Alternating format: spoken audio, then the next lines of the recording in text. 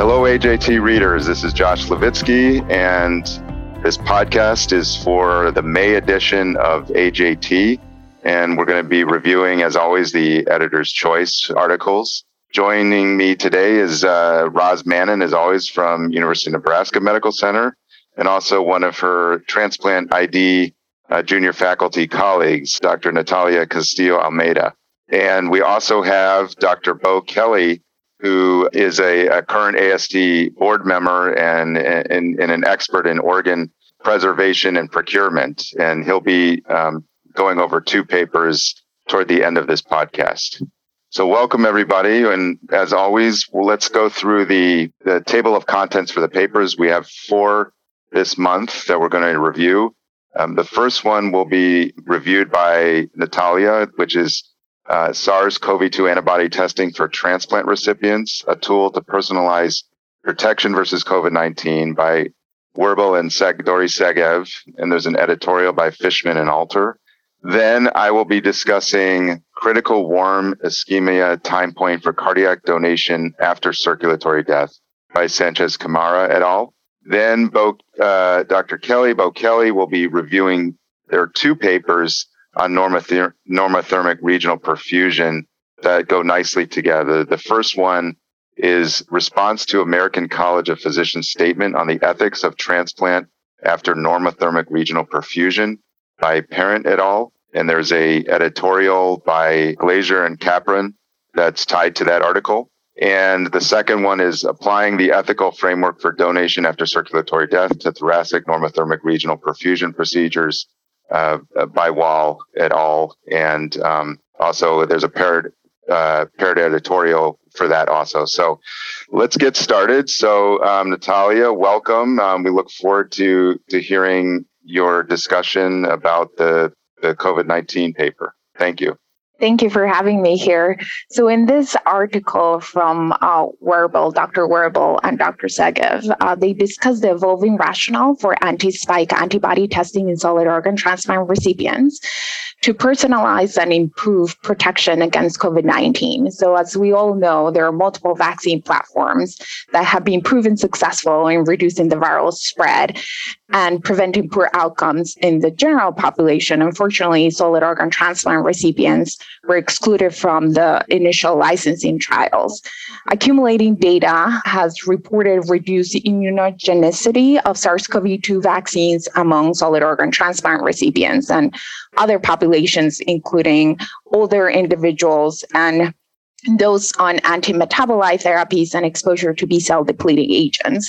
So the first question is antibody testing. And antibody testing is currently not recommended due to several reasons that are also highlighted in this paper. There's paucity of data between antibody levels and real-world protection. There's limited prospective data linking antibody levels to outcomes in solid organ transplant recipients. And I think the most important one will be the variant operating characteristics of commercially available tests. So most commercially antibody assays do not examine neutralizing antibodies to the spike protein receptor, and most are qualitative. And these concerns have also been highlighted in the most recent joint statement about COVID-19 vaccination in organ transplant candidates and recipients from the AST on March 13, 2022. So the authors mentioned that a failure to mount any detectable antibody response to the spike protein after vaccination correlates with higher rates of COVID-19 infection. However, it remains still unclear whether antibody levels to the original SARS-CoV-2 spike antigen included in vaccines provide any actionable insights on protection against severity of disease. And this is further discussed in the accompanied editorial by Dr. Fishman and Dr. Alter. So what is the impact of additional vaccinations? So after vaccination, solid organ transplant recipients have reported poor response, hence their recommendations of doing additional doses on solid organ transplant recipients. So vaccination with 3 doses of an mRNA vaccine among solid organ transplant recipients have led to substantial greater protection than 2 doses. And then different study from Dr. Sergev's group also look at a fourth vaccine dose that also increased anti-spike IgG and neutralizing capacity against many variants of concern. However, some of our solid organ transplant recipients may remain at elevated risk for Omicron infection despite of boosting. So in immunocompetent people, for example, there's 10 to 24 higher titers are required to neutralize this heavily mutated variant in vitro. So what are some of the controversies surrounding the antibody testing, and are antibody levels actionable biomarkers or just simple and available assay, like Dr. Fishman and Alter mentioned in their accompanying editorial? So the most important thing, there's no commonly agreed titer thresholds or cutoffs that have been defined as protective in the general population.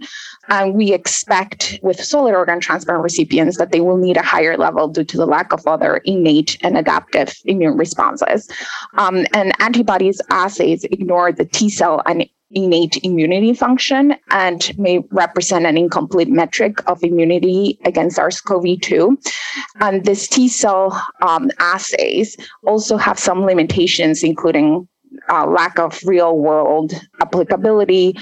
There's lack of a standardization among assays, and there's lack of accessibility, as most of those T cell assays are performed in research laboratories.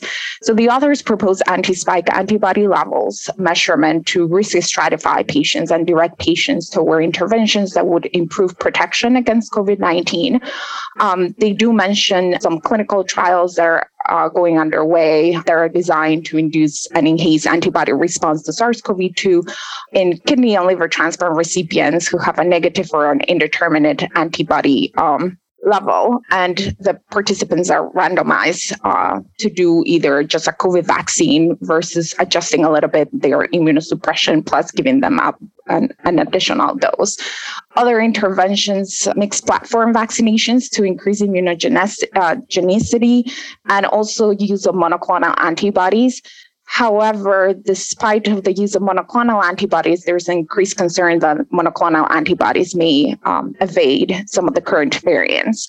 So what should we be considering, at least when I was reading this article, and they mention as well about SARS-CoV-2 antibody as a tool, to be cautious as there are some remaining questions regarding the assay type, the timing, and interpretation.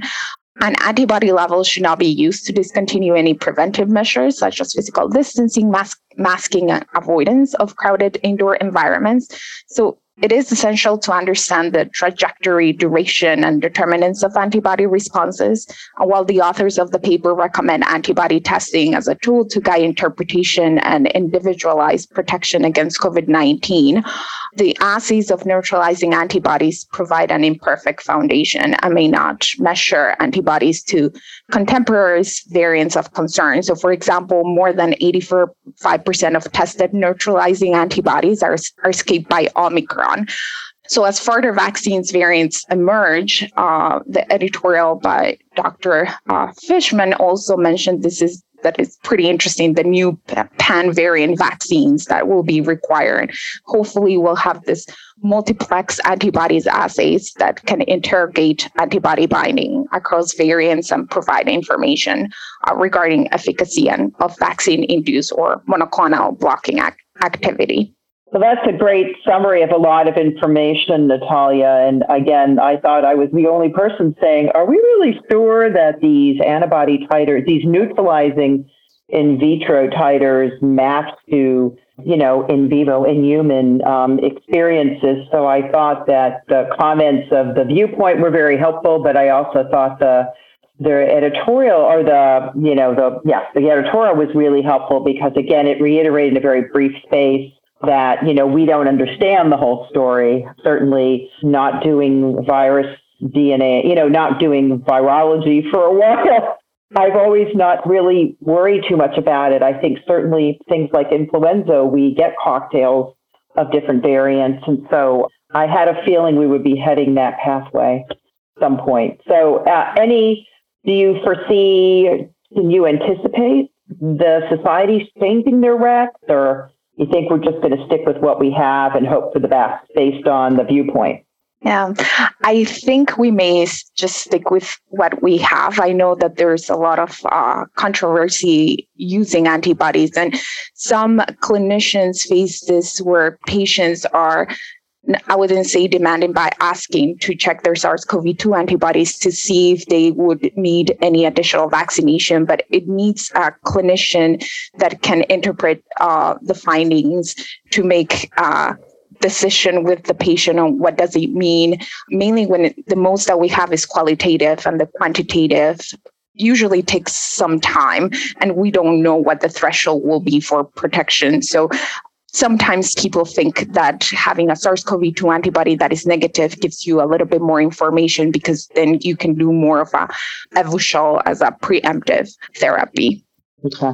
I think what's so hard about this is just it literally, this is changing every few months. So we have a new variant, we have new recommendations from the CDC, we have, different antibody tests being developed. I think that's it's difficult. It just creates a lot of confusion as to where this is going. And then sort of, I think the simplest thing is just to keep boosting immunosuppressed patients in a way, with the hope that, it's going to at least prevent them maybe from going into the hospital.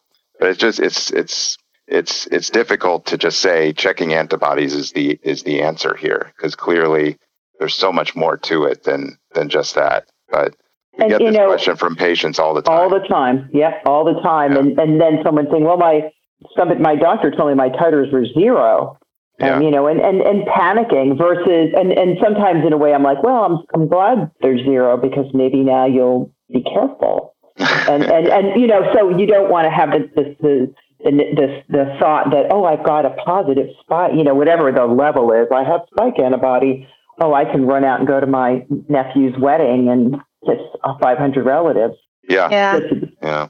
I completely agree. I had patients who had at least 6 vaccines just based on their antibody levels, where they keep boosting, and it's not based on clinical decision with patient and clinician. And this COVID antibodies are pretty available to everyone, and there are a lot of platforms. So it's hard to know if there are neutralizing antibodies and what do we do with that. But I agree, recommending boosting, at least for solid organ transplant, it will be a second booster.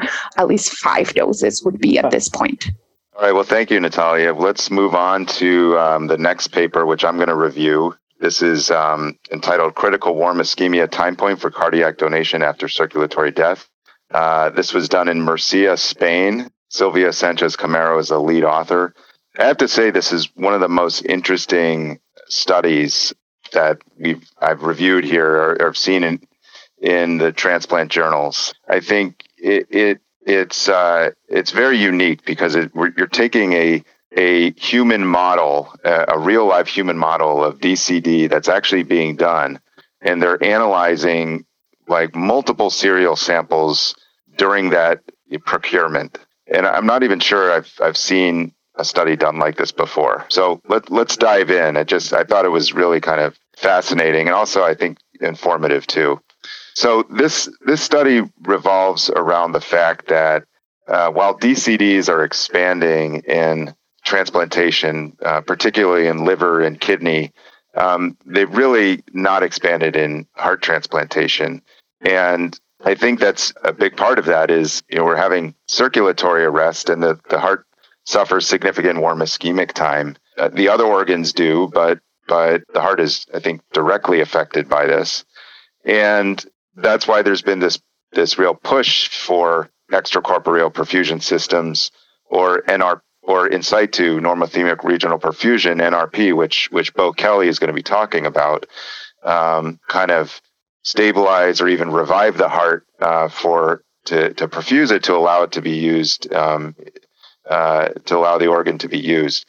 So this study actually studied the procurement environment or the procurement setting, real life procurement of abdominal organs that were in a DCD scenario. And as the withdrawal of life support was occurring, and the cardiac arrest, and then there's a pause, and then the abdominal organs are removed, during this entire period of time, they were analyzing the heart and performing cardiac biopsies, endomyocardial biopsies, serially during this whole process to see essentially at what time point in the DCD, what stage of the DCD does the cardiac endomyocardium suffer the most injury. So we can at least get a sense of, when the ideal time to perform the procurement of the heart is, and when the time when there's more injury occurring at kind of a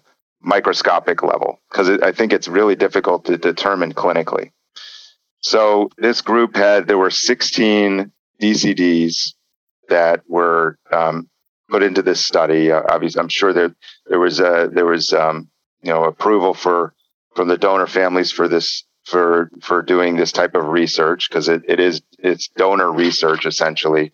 And endomyocardial biopsies were performed immediately before the withdrawal of life support, at the time of cardiac arrest, and every 2 minutes thereafter for the next 30 minutes. So the average number of myocardial biopsies was 30 per patient, per organ donor. And this was occurring again at the same time that the abdominal organs were being procured after the cardiac arrest. And what they sent these samples to a laboratory was to look at specific markers of myocardial function, meaning calcium homeostasis, mitochondrial function, and cell death, to look at the time point where this becomes, a significant concern in terms of cardiac injury on a microscopic level. And I don't want to go into all of the assays, but just basically there's a measure of calcium homeostasis involving phosphorylation of protein kinase and protein kinase A and this other protein phospholambin, which are related to intracellular calcium transients, and a measure of mitochondrial function by evaluating the electron transport chain activity through a couple enzymes, and then caspase 3,7 activation, which is a cellular death assay. And essentially, they looked at these three different components, and I think figure 1, 2, and 3 really show you these different pathological mechanisms that over time, and again, in terms of calcium, homeostasis, mitochondrial function, and cellular death. And what is shown very clearly in all of these is that from the time point of the withdrawal of life support up until, and this is a time period where the patients are generally, their blood pressures are getting low, and they're, this is sort of thought to be a time of risk for the organs. And then cardiac arrest occurred, and then after 5 minutes, this is when the organ procurement started to occur, and they did this for another 30 minutes beyond that. And we can see from the figures that at every assay that was looked at, very reliably, 10 minutes after the cardiac arrest is when you start to see these markers really elevate, suggesting significant cardiac myocyte injury at that point. But up until then, even during the withdrawal period of life support, including the cardiac arrest, and even to 10 minutes after the cardiac arrest, there was really no change in these markers, suggesting that the organ doesn't seem to be undergoing this type of injury until there's even more prolonged, warm ischemic time, which is what they've defined here very elegantly, was 10 minutes after the cardiac arrest. Why is this ultimately kind of an important paper? I think it gives more a clear understanding as to the timing of when the injury is occurring, and this could theoretically help improve, techniques for perfusing the organs and the strategic time to do this. And it clearly seems to not be in this pre-cardiac arrest or even the immediate post-cardiac arrest phase. Really after that, where techniques like normothermic regional perfusion could be employed. So again, this is really kind of a informative study in terms of the time points where these mechanisms are occurring. I think the question is this clinically translatable to outcomes in DCD heart? Could you use these time points to really guide, therapies for reperfusing organs? That's the major question. But I just thought it was a fascinating study. 30 myocardial biopsies during the course of procurement is quite amazing to do that and to study these in serial fashion the way they did. I thought quite impressive. Fascinating to see that they didn't see cessation of cardiac activity for such a long period of time for some of these. I guess, no, I'm sorry. Let me take that back. They were looking, the measures look fairly consistent, but they had a thing. Josh, I didn't read this in detail. What was the 9 minutes?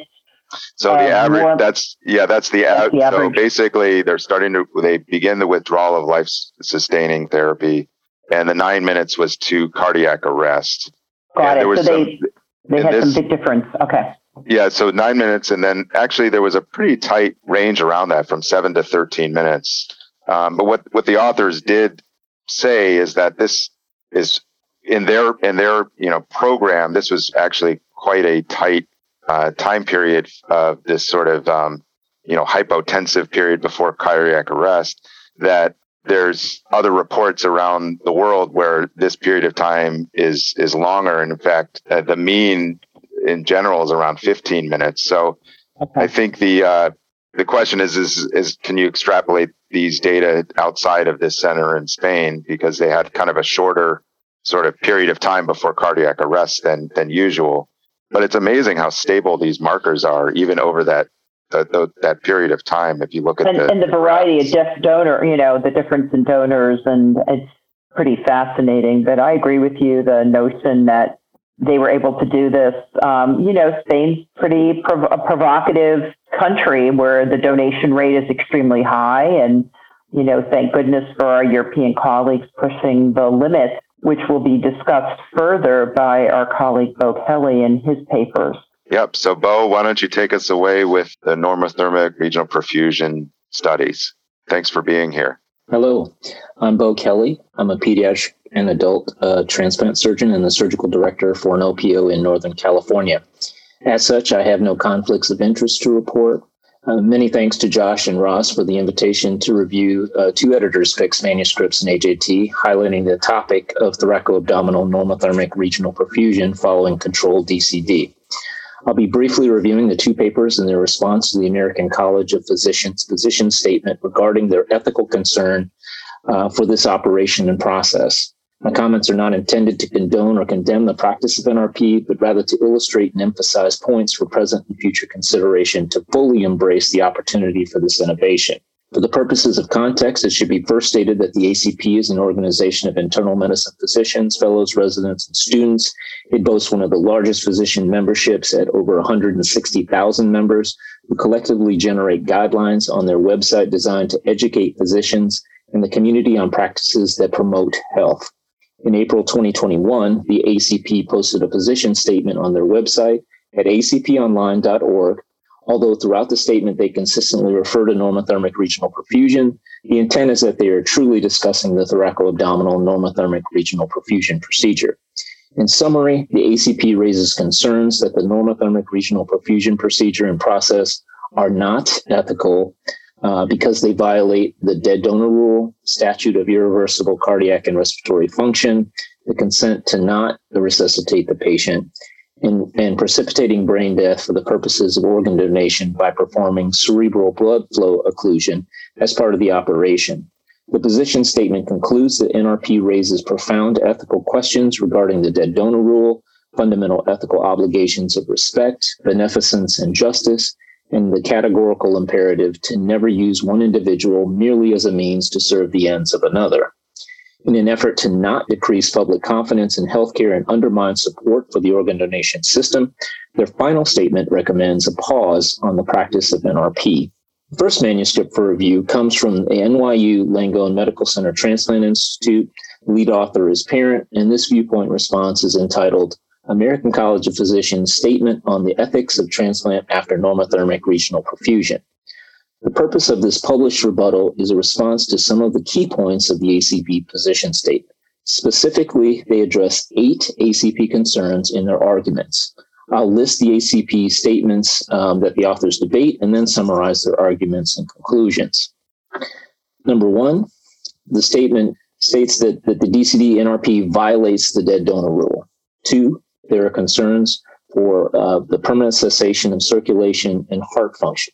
3, the ACP states that the intention to restore circulation and resuscitate the patient violate the DNR consent and the requirements for declaring the death by circulatory criteria. 4, the ACP expresses concern that the NRP recovery protocol, including occlusion of the cerebral circulation, causes brain death. 5, the fact that death has already been legally declared by circulatory definition does not obviate the possibility of invalidation by subsequent acts such as NRP. 6, the ACP mentions how more drug overdose might lead to more DCD. There's concern that this practice may disproportionately affect an underserved and stigmatized population. 7, the ACP is concerned that there is a lack of transparency regarding the NRP protocol with donor and recipient families, and this lack of transparency could damage trust in the organ donation process, healthcare, and subsequently clinical research.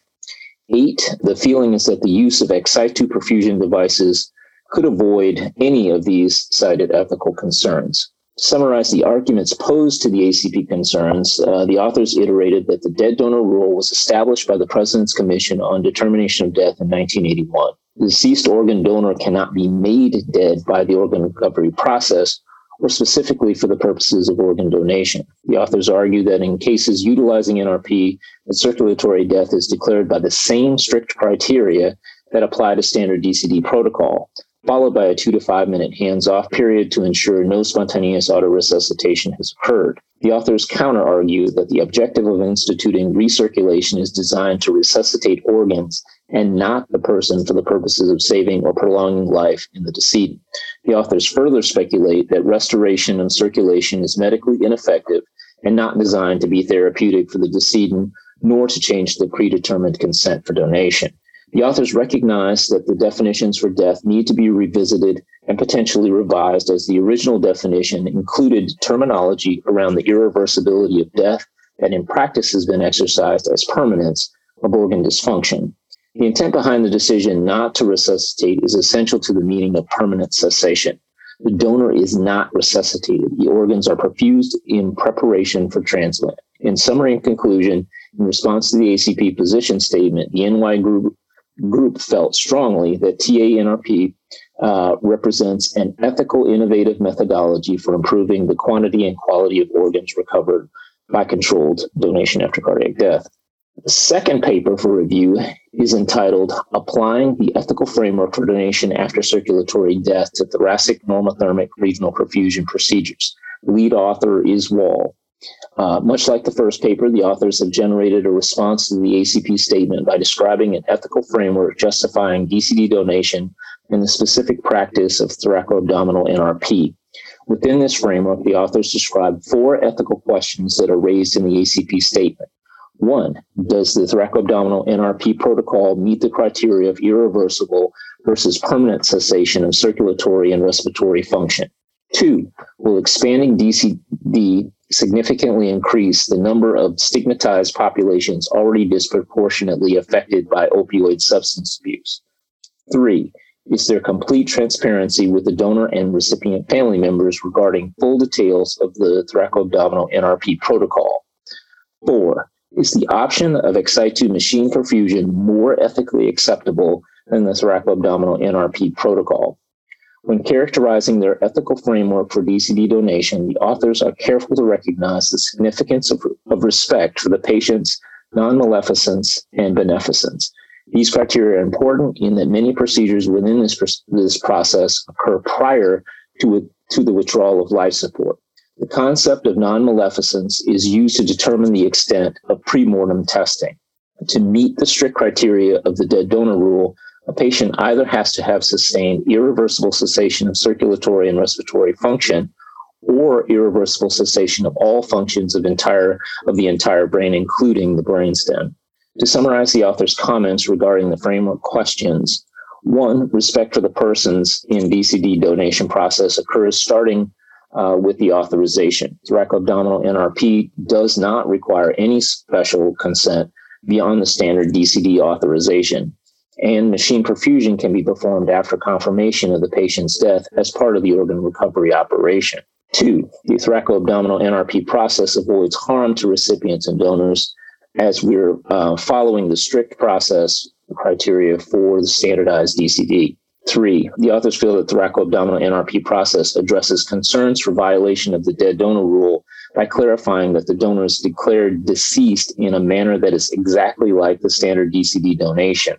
4, the authors address the concern that a patient might have reanimation of neural activity following institution of NRP if there is not an interruption of the cerebral flow. Thus, the authors make justification for the protocol practice of crown vessel ligation prior to initiation of NRP, making the argument that perfusion of an organ is significantly different than perfusion of an individual. 5, the authors counter the concerns about disproportionate increases in stigmatized patients becoming DCD donors following substance abuse by pointing out the overall increases in DCD donation as providing significant benefit to recipients that exceeds the risk of NRP. The authors conclude that thoracoabdominal NRP is ethical based on the detailed arguments and solutions that they have posed. So at its core, the organ donation process generates cellular ischemia and the unquantifiable amount of reperfusion injury in the recipient. All of the protocols and gold standard practices in donation after cardiac death process are designed to mitigate the extent of this ubiquitous injury. From the donor selection demographics, to the location of withdrawal of care, to the warm ischemia time thresholds, the trajectory of circulatory and respiratory demise after withdrawal of medical support. All of these are designed to reduce the toxic metabolites that could compromise initial and long-term function of the DCD organ in the recipient. The NRP construct at the basic cellular level would be to restore membrane potentials, eliminate the lactic acidosis of anaerobic metabolism, and restore intracellular electrolyte concentrations to a functional level. The quality of the organs resulting from successful normothermic regional perfusion should not be debated at this time in the U.S. experience because there's simply not enough outcome or cost data to support this claim as a standard of DCD care in the U.S. However, it should be stated that there is enough data to support continued investigation of best practices for dissemination of education and promotion of dialogue aimed at uncovering any actionable research, procedure changes, and policy development that will minimize the ethical concerns for the reasonable person observing this innovative process. Thank you so much. The opinions of the hosts of the show do not necessarily reflect those of the American Journal of Transplantation. For AJT highlights, you can find us online at amjtransplant.com. That's amjtransplant.com, and follow us on Facebook and Twitter.